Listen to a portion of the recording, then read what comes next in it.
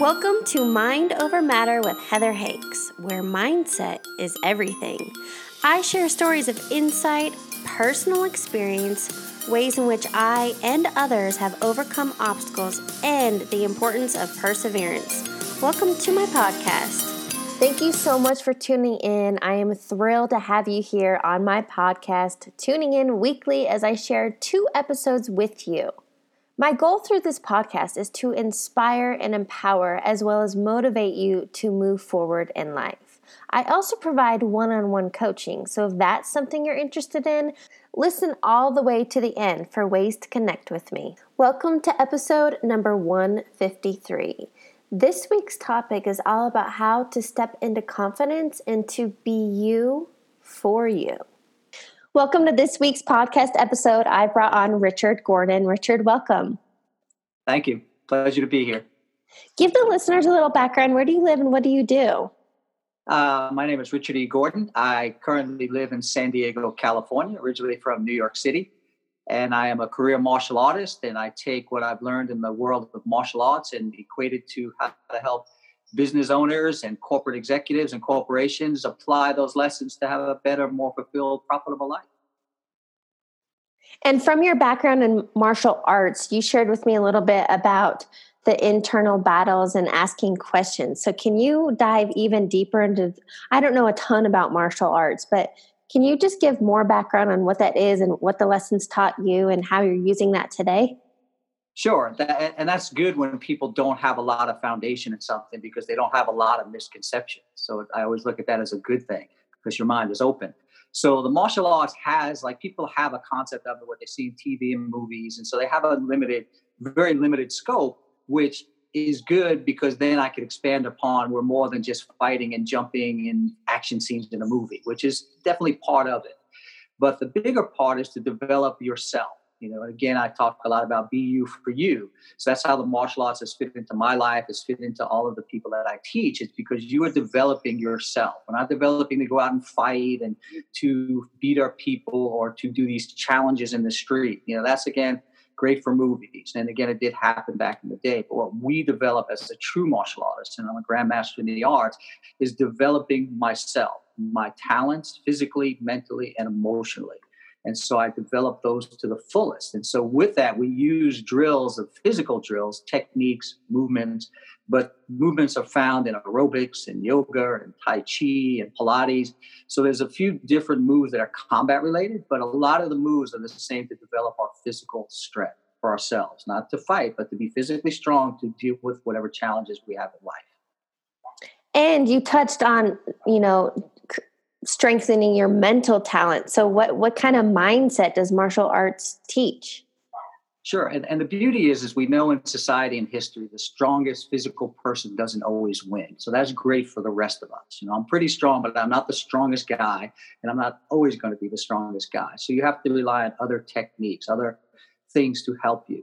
So you have to mentally understand how to avoid getting into a conflict that's not in your best interest. If someone's 6'7" and they're determined to hurt me, I have to come up with another plan because it's not going to be in my best interest to roll around the ground with this person, especially if it's in a professional environment, you're with your family, and the true essence of self-defense. So I have to mentally be able to control the situation, diffuse his anger, and see what's caused him to be angry. Are we fighting over a parking spot? He thinks I took his parking spot. The easiest thing is to say, sir, allow me to give you the parking spot. But that doesn't always happen that way because it's the flip side comes in the emotion. So not only the mental, but you have the emotional side of it. People get very territorial. They get very upset. They're offended. They feel their honor was insulted. Someone insulted their girlfriend, their wife. So they go on emotion. So the martial arts essence of lessons is to teach us to control that emotion, not deny it. We're all emotional creatures and beings, but to understand that I'll get emotional if someone insults me, if someone pushes me, if someone threatens me, my initial reaction is to be emotional, but not to act on it. And something that came to mind while you were talking is what about, because you gave an example of an external conflict, what about the internal conflicts we face every day? Negative Absolutely. Self-talk, doubt, not feeling enough, whatever it may be. How do you battle that? and a wonderful question, because that is what we bring to the equation. If we have any conflict and we bring it to someone else that has conflict, we have conflict. So the essence of the development of a martial artist and a person who's well trained in the arts, any discipline, you learn to control those internal battles, the self-taught, the self-doubt. And through drills and exercises, we develop confidence in our own ability. It doesn't mean we're always going to get that job. We're always going to pass the interview process, but we know that we're going to do the best we can and give it the best effort on that given day. So that's the lessons we learn, that you're going to do the best you can, physically, mentally, emotionally. You're going to show up in full. And not everyone's going to like you. Not everyone's going to select you for the job. Not everyone's going to want to work with you, but you are going to bring the best you to the equation. And that's in the martial arts world, as well as the business world and the relationship world. You're going to bring the best you to a relationship. Doesn't mean you're going to be happily married for 100 years, but you're going to bring the best you to that relationship. You have the best chance of success overall. And question, when we're talking martial arts, are we talking karate? Well, martial arts have, great name.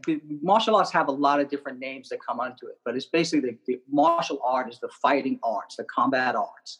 And then under that is different branches where they originated. Some originated in Japan. Jiu-jitsu is around the world, but it's well known for the Brazilians who brought it to America and made it very popular on TV. So Brazilian Jiu-Jitsu, you have karate, you have stuff from Japan, you have stuff from Korea, Taekwondo. So each nation has their own representation of how they protected themselves throughout time and developed their strengths. And so they each call it something different and follow a philosophical and cultural philosophy, and then impart that in their lives for success and happiness and for full growth. Got it. Is this fair to say it's almost like a physical religion since it comes from each area of the world? Great question. And I've been teaching the martial arts for over 40 years, and I have that question all the time. And it's kind of a double-edged sword, because some people are like opposed to another religion, and then other people see it like you do, that there are some trends to the religious. So the answer is no, it's not a religion, but it definitely has customs and traits and moral fiber that other things have. So some schools do take it as a religion. You have Shaolin monks. Everybody knows the Shaolin monks, and they see them in the nice orange robes and do pretty amazing stuff. And to them, it is part of their religion. But in most cases, it's kind of separated out, where you can teach the martial arts based on all the cultural and leave out basically what makes something a religion is the religious dogma, the religious doctrine. And so in most martial arts, it's not present. But yeah, you're absolutely correct. It's a very parallel kind of thing. And so previously, when you were talking about when we deal with these internal conflicts, it's creating confidence. Do you have steps or tools to give listeners on maybe if they're feeling not so confident, how to increase their confidence? Great point, because yes, we all need things to do, things to say, just physical acts that really jumpstart our body. So like deer in the headlights, if something happens, it could be in a work environment, you could be shocked by a question at a presentation, it could be something going wrong, you're a speaker and everybody's been there, your PowerPoint goes down, you got no PowerPoints.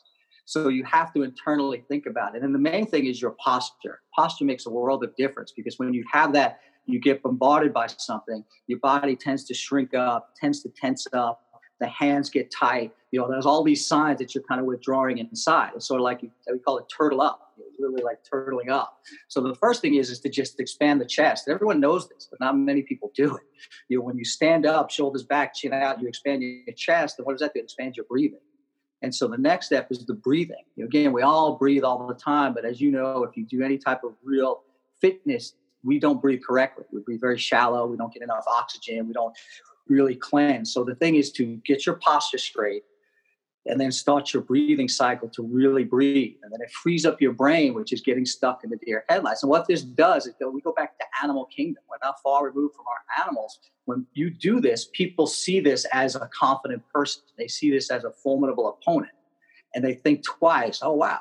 Or if you see someone on stage where the mic goes out and they stand with the confidence, you're like, wow, that person's handling it really well.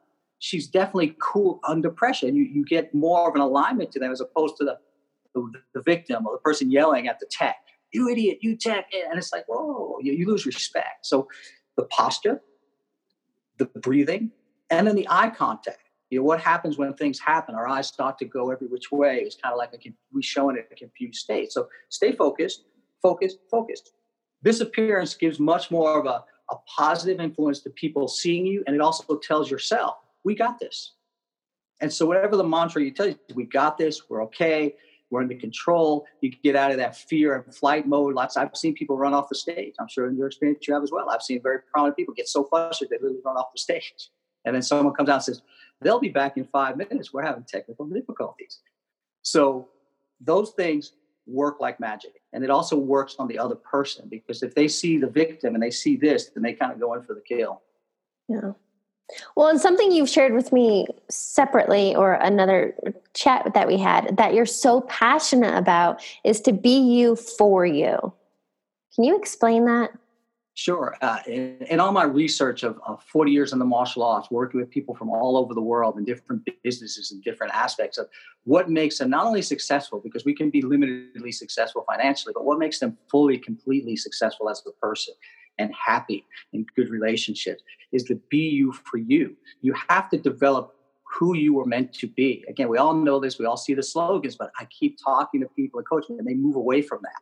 They're doing it because of the family. They're working a job because it has security. And they're doing things that are not true to themselves. And so with the martial arts, we are developing the individual to be the best person they can be. Not everyone can fly 10 feet high like you see in the movie. Not everyone's going to be like Jackie Chan. Not everyone's going to be like Bruce Lee. And so the beauty is you can take all of the traditions of 3,000 years of martial arts or business or whatever it is in your life, and you can fine tune it to yourself. You don't need to be the typical lawyer. You can become a lawyer and be true to yourself. Maybe be a pro bono lawyer if you can afford that, and work with causes. So the trick is to find what makes you happy and ask the question, what makes me happy? I talk to many people, they've never asked themselves that question.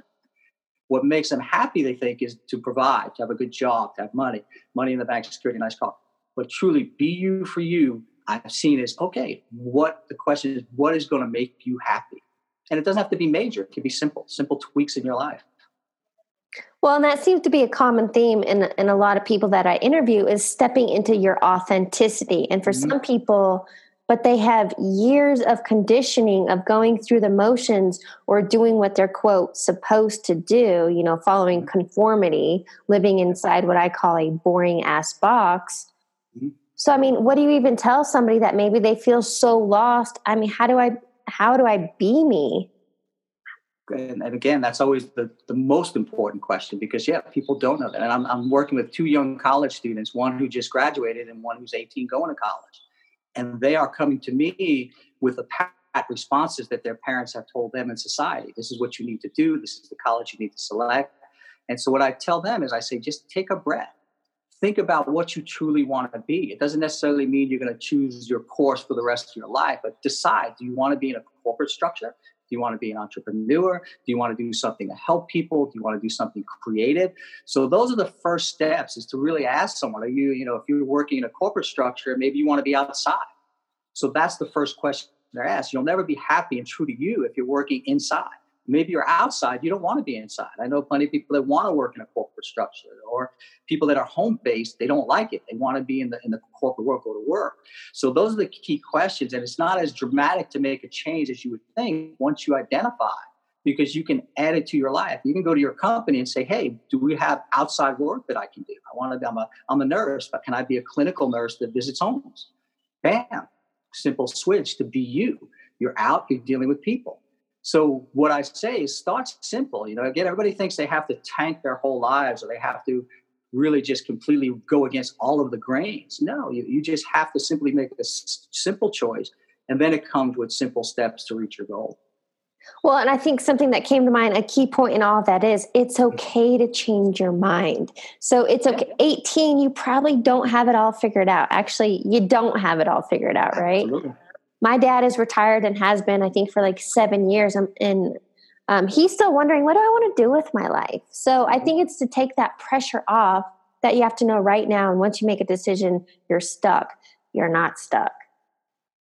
Oh, and I agree with that. And that's exactly the advice I gave to the 2 of them, because they were like, I have to decide. And one of the young girls, her family gave her 1 month. They're like, you need 1 month to decide your career, your life, your business. And you try not to jump in the middle of family dynamics, but I have to interject and say, no, that's not the way this is going to work. And I said, you have to decide what you want to be in life, but there's many paths to get there. So, some people are forced into being nurses. Again, if that's not your passion, then you have to try and figure out how to get into another field that is going to be your passion. But you're absolutely right. We have so much external pressure. We find a job because it's paid and it's reliable, dependable. They don't do layoffs. Statistics say so. Yeah, it's hard, and I always recommend seek counsel. You need to seek counsel, and you need to seek people that are going to give you straight advice without a bias. And so we all need some sort of coach or guidance. And if your school guidance counselors are not helping you, then find someone else. Join a group, join young entrepreneurs, join a chamber group. You can do a lot of groups as a young friend. This like you said, I work with people who are in their 50s and still did a job for 30 years, and they're thinking, wow, I kind of wasted 30 years doing that job, and it did nothing for me other than, pay the bills, which you can have more than that in life. Well, something else, I think the key is it's okay to change your perspective. And so I'm 12 years removed from college. Of course, I have hindsight now, but it's amazing to see how each job that I had built on the next. And so for me, when I was in college, I didn't decide my major until 2 years in when I had to. So I got to go through 2 years of kind of trial and error. And then even then, unless you have a specialized degree, an engineer, a doctor, whatever, you need that piece of paper to get in the door if corporate's the way you want to go. But let's say people that have taken the non-traditional route and maybe they're finding themselves at a crossroads, what do you suggest for them how do I step back? I guess what training would you give them about this be you for you? Yeah, and that's the key to this whole equation of life. And everybody has the same goal. But what I do with them, like I said, is the questions. It's truly the questions, because you sit down and you say, what is it that's going to make you happy? And they know the answer to that question, but what's happened, they suppressed it down for so many years because they put everything first: their family, their company, their career, their obligations. There's a long list of very responsible things. And I find that people hide behind that. Oh, I'm successful, so I don't have to worry about being happy. I'm successful, or I shouldn't be happy. So I ask the question, what would make you happy? And then again, they know the answer, but they often struggle to come up with what the answer is. And sometimes it's simple as more time with my family. And that's a very simple fix, because then you carve out, they might be working too much, or they might be traveling a lot with business, and then they have to carve their job to allow more time with their family, or bring their family with them. I recommend that on occasion. Can your family come with you? We all know there's usually a day before and a day after you can buffer around business. And then that makes a world of difference, because your family feels included. You're not away from them so many days. They kind of see what you're doing, and you get to have some family time. San Diego is a great destination. People come here early. They go to Disney World, Disneyland. They go to Legoland, and it becomes a family vacation as opposed to dad, mom always being away. So the question too is, what will make you happy? And then the answers are often very simple, because it's just something they've never addressed before. Maybe carve out some time at work where you come home. And I had a friend that would put his briefcase and phone in his trunk and lock it. So that was his measure to just unplug, because he needed to do that because he was in a very demanding position. But he said, hey, if it happens when I get home at 8:00 at night till the next morning, I'll put out fires at 7 a.m. And that was his way of giving his time to his wife and his children. And guess what? They appreciated it. When dad walked in and the husband walks in without the briefcase and the phone, world of difference. Happiness started setting in, because the wife is happy, a child is happy, the family's happier as a unit. And so he's still within his structure. But all of a sudden, he asked the question, what would make me happy if my phone wasn't constantly attached to my head over the weekend and when I'm off? It was a simple fix.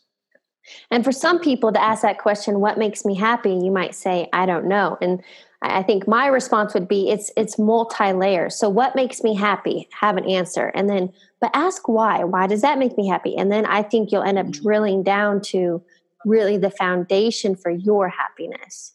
Yes, you're absolutely right, because we're multifaceted people. And that's why, again, especially like we're saying, people are very good at layering it down. Like we push it down. We push our happiness down to the last priority. We're a father, we're a mother, we're a husband, we're a wife, we're a brother, we're a sister, we're a son. So we push all of our happiness down to the bottom, especially in the woman's world. The woman puts everybody first. Again, as you get to genders, and yes, traditionally genders, women are the nurturers. So women are doing for everybody else, and then they're the last priority. So they like, what makes me happy? What do I want to eat? It doesn't matter. I got a family to feed. I'll eat whatever. So it becomes that same thing of trying to unearth really what makes you happy. What have you suppressed? And guess what happens when you're suppressing your happiness and suppressing what makes you happy? It comes out in another way. You get some resentment, you get bitter, you get frustrated. You wake up and say, wow, I've been serving people for my whole life and they do nothing for me, which isn't necessarily true, but you're expecting something in return. They're doing what you condition them to do. If you're a father or mother and you continuously serve, then people will continuously be served. So that's part of the dynamics as well. Yes. As a key takeaway from this conversation, what is one piece of advice you want people to walk away with? The key to all of your happiness is be you for you. And what that means is be confident. Be confident with who you are. Too many times we look at other people, we look at media, we look at all of this pretty and glitz going out there. And again, this is like always the pat phrase you see on posts, but it truly is true. You are beautiful and created unique in your own way. And the sooner you realize that, and the sooner you live with confidence, and again, you're not always going to get every date, not always going to get every job, but even people who are perfectly tall and straight teeth and great skin, they don't get every job either. But we tend to not look at that. So just look at you as being a beautiful person. You have a lot to offer the world. And once I can get people to see that in themselves, because I see it, and I know you see that as well, because you have a beautiful spirit. So it's the spirit. But once people realize their spirit is what we look for, true people, then they can live in the spirit and they can be truly happy. And they're not trying to compete with all of these barrage of images that are so unrealistic. Once you realize that the images we see are so unrealistic, then we're like, I'm good where I'm at. Sometimes I feel, though, that's easier said than done, right? Especially now with technology, and we're inundated all the time.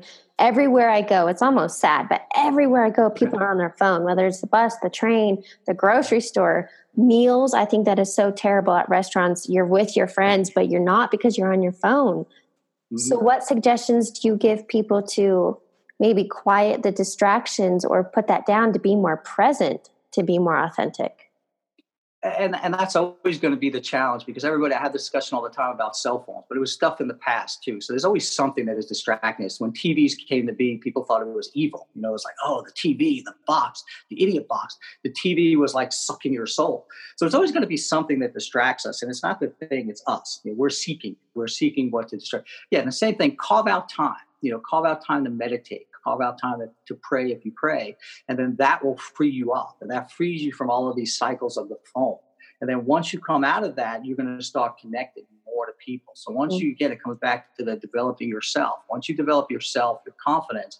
And I find that's a lot too. The phone is a great confidence escaper. People walk into a networking event and they lack confidence. So they're on their phone like they're either important or they're distracted. They don't have to deal with that lack of confidence. So the breathing, the meditation, the prayer will get you centered, and then you proceed with confidence. So you really don't feel you need this attachment, and you need that escape. Like you see someone, it's like, oh, I can't talk to you because I'm here. So to develop the self, to develop your own confidence in all situations, and that'll help you cut away for good. I think cell phones are good. We use them a lot. We communicate with people. So there's always that fine line. If you want to do away with it, but no, you have to have self-control. It comes back to, again, confidence, self-control.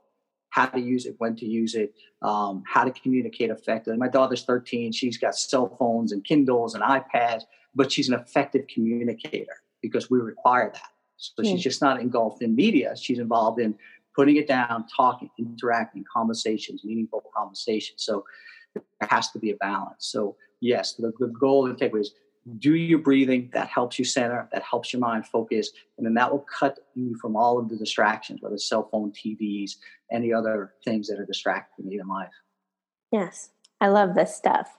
Okay. I have a couple questions for you, rapid fire, to wrap up this interview. And the first one would be, what is a quote or motto that you live by? I always use Bruce Lee. It happens to be within the martial arts world, but what he said was really profound. And I use it in the Be You for You. It's be like water, my friend.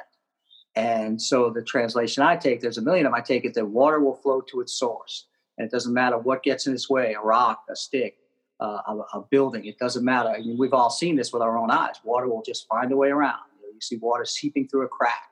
And where's it going? It's going to its source, whether it's a river, whether it's a lake, whether it's a drain, water continues to flow. So that I like to apply in life, because we're going to be met with obstacles. So we're going to continue to pass the obstacles, and water puts as minimal effort in it as possible. It doesn't make a fuss. It doesn't stop, doesn't meet and have a committee and decide which way to go. It's rapid fire. Bam. It's already going left. It's like a quick decision, because it's got to get where it's going. So that's why I love using that one. I love that too. The power of water, actually.